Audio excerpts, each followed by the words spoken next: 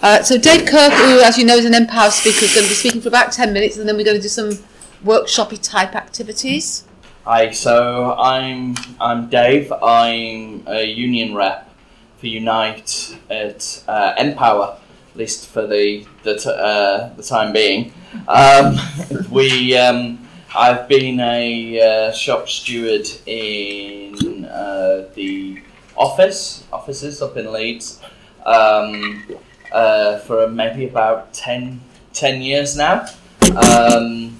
And I'm also kind of like involved on there's various committees within Unite, so I also involved in the some of the industrial committees and stuff. So that's the one where actually Drax and some of the people from Drax, reps from Drax are on, as well as other areas of the energy industry. I know that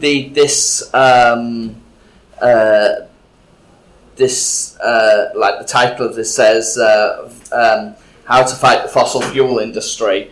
Obviously, the fossil fuel industry, there's actually the extraction of fossil fuels and distribution side of it. I'm going to talk about the energy side, but I think some of what I say also goes for that side of it, and also goes for transport as well, or transport workers who obviously also work in a high carbon intensive industry, and then hopefully I'm going to start off with a bit of the kind of just facts and figures intro type thing, then a little bit of discussing the energy sector, and then what I hope we can maybe do as a workshop is I'll talk about what this document is, and we can talk hopefully about what would be so much better than this document, and what the kind of things that we would want the unions to advance, and how we can think about making that happen. Okay, so just quick sort of did it on the stat type thing for reliance on fossil fuels. So right, in the energy sector there has actually been some progress over the last 10 years. So in Britain in 2019, 54% of electricity was generated by, including coming from abroad, was electricity generated by low carbon sources. Now, unfortunately, low carbon's a bit of a dodgy label, because it does include biomass, and I think although biomass might not be fossil fuels in the way that it isn't, and putting carbon into the atmosphere, but most of that is actually either nuclear or renewables, and then 43% is actually fossil fuels, the vast majority of which is gas, natural gas. I think coal was down to about 3% in the last year. In 2010, 75% of our energy in this country came from fossil fuels. So there has been some shift. But actually it was a definite slowing in progress over the... so 2019, there was only a 1% a 1 tera... terawatt, I can't remember, but it was a small increase in the amount of low carbon, as opposed to which was a massive slowing of this growth, and there is actually some danger that maybe we can talk about a bit later, that some of this is actually going to fall back due to the way that the market works. The energy sector makes up 23% of carbon emissions for the UK. So it's not the biggest sector, that's 28% that comes from transport, but it's the second biggest sector, and it's obviously maybe one that's the easiest to transition. We have the technology here now, and with the political will, democratic control, and we can do that in a way that I think would maybe take a bit longer with some of the other sectors like transport and agriculture. On a global scale, though, 65% of global greenhouse emissions are from burning fossil fuels, and 25% of global greenhouse emissions are from the energy sector. But there is the sort of situation. We'll talk about the situation specifically in Britain, just in terms of, because otherwise it's too big. So our energy sector is fundamentally broken. Even forget the environmental side of it, it is just a broken sector. Thatcher major government didn't just the Thatcher and then the major government didn't just privatise the energy sector. They took, which is what's actually if natural monopoly exists, this is like one of the ultimate natural monopolies, and they divided it up into separate sectors to invent a kind of ersatz market within the energy system. So the gas coming out of your hob or the electricity coming out of your plug is an undifferentiated product. It comes from the grid.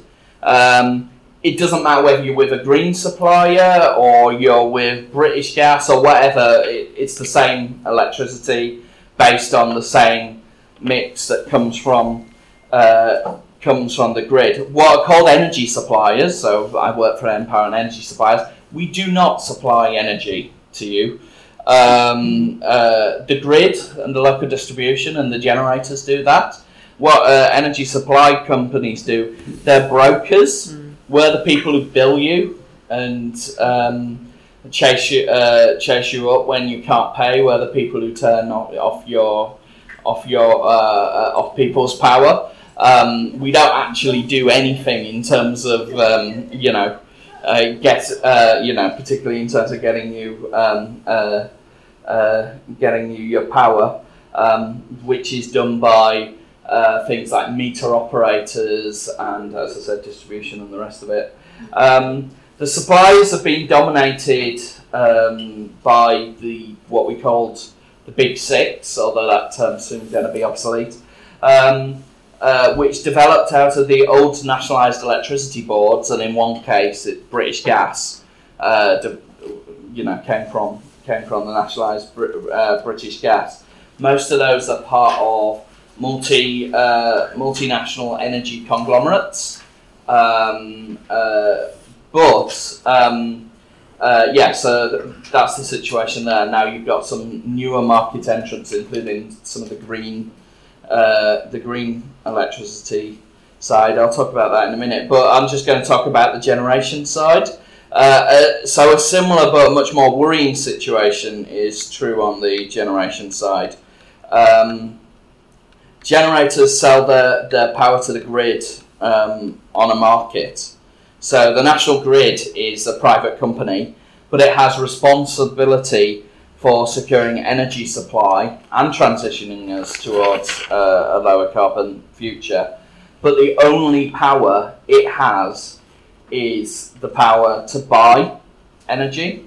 It has to get the outcome of keeping a secure energy supply and a greener energy supply by buying energy. So, for instance, there's a whole bunch of gas power stations that are running open cycle, which basically means that they're on, burning fuel, but they're not actually transmitting anything to the grid, and they're waiting until energy reaches a peak price. I don't know, the half-time during a Champions League match, or it's a cold day or whatever.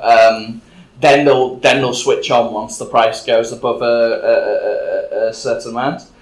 Several years ago, there was a major pinch point caused by a mixture of weather, and I think it was a fire at Didcot, and there was suddenly the open site, the power stations owned by companies like RWE and E.ON and EDF also, and the Big Six, demanded vast prices, hundreds of times I think one of the was I heard something about they were paying like 900% more than the average energy price, the National Grid, just to keep power on.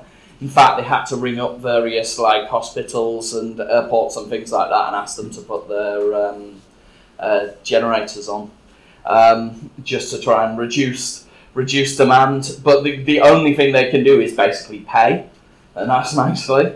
There's one exception which people may have heard of, which is Hinkley Point, which isn't built yet but has been given a strike price by the by the government, which is a high price that they will get for this particular energy. Right. So just to go back to the continuation of the crisis on, we've got a generation of nuclear power stations coming to the end of their lives in the next few years, 2022, 23, 24, and they're going to go offline. There are no or very inadequate plans to replace these, and in fact, to balance the network, we do need stable power sources.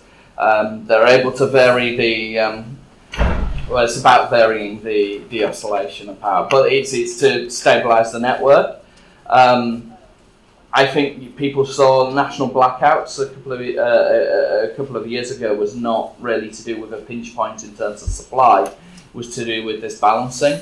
There is a real lack of investment or planning in this, and I was listening to people from the National Grid and from some of the nuclear power stations at a recent meeting were talking about they think that there's a good danger if it continues that we might have rolling power cuts in that period.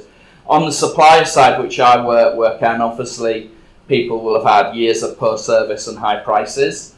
There is now a price cap in place after the Tories put in after denouncing it as communist lunacy when Ed Miliband raised it. Many people are switching to new, smaller suppliers, some of them green. One of the major problems, I think, with that as a way of addressing this is that those organisations, one, hardly any of them are unionised compared to the big national, the big six. They tend to have agreements that date back to the nationalised days and are organised. A lot of the smaller ones aren't. There's also a fact that green capital is not going to save us. They're using the same energy. I mean, some of the green ones do sort of run on a social enterprise model or invest in energy, but the energy market means that whatever comes through your, the energy mix is the energy mix that you get. There is a bit of a crisis for the big six now, partly of their own making, but we're seeing mergers and mass job losses. So job losses aren't to do with environmentalists shutting down these things. Job losses are already happening massively. E.ON has taken over Empower and are merging it into E.ON, and that's going to lead to 4,500 job losses, which includes mine, as they shut most of Empower down. SSE has been taken over by a smaller energy company called OVO. OVO isn't unionised. I mean, I think the unions have now got an agreement that the new, when they take over, it won't just be the old SSE part that will be unionised. The rest of the company will be, but it is obviously a worry if that's the way it's going, sort of. And you could get anti-union employers as well, sort of trying to move out, because there are problems. There's many issues with our terms and conditions and pay and the rest of it. But I could see a situation where there is a kind of a bigger offensive on workers within that sector. Right. So I'll leave that there as the kind of introduction, and we can have maybe a little bit of a discussion on that later on when we go through stuff. I just wanted to, in terms of the workshop, There's a whole way I can talk about this, and people, when we break up a little bit into groups, maybe people can, but about fighting for transition. Right, so this document that I hope people either have got a copy of or took pictures of. So after months, years in fact, of negotiation, the big four energy unions, Unite, Unison, GMB, Prospect, came up with a blueprint for just transition for energy workers. And this is it. This is the entire of it. This isn't a summary. This is the entire document.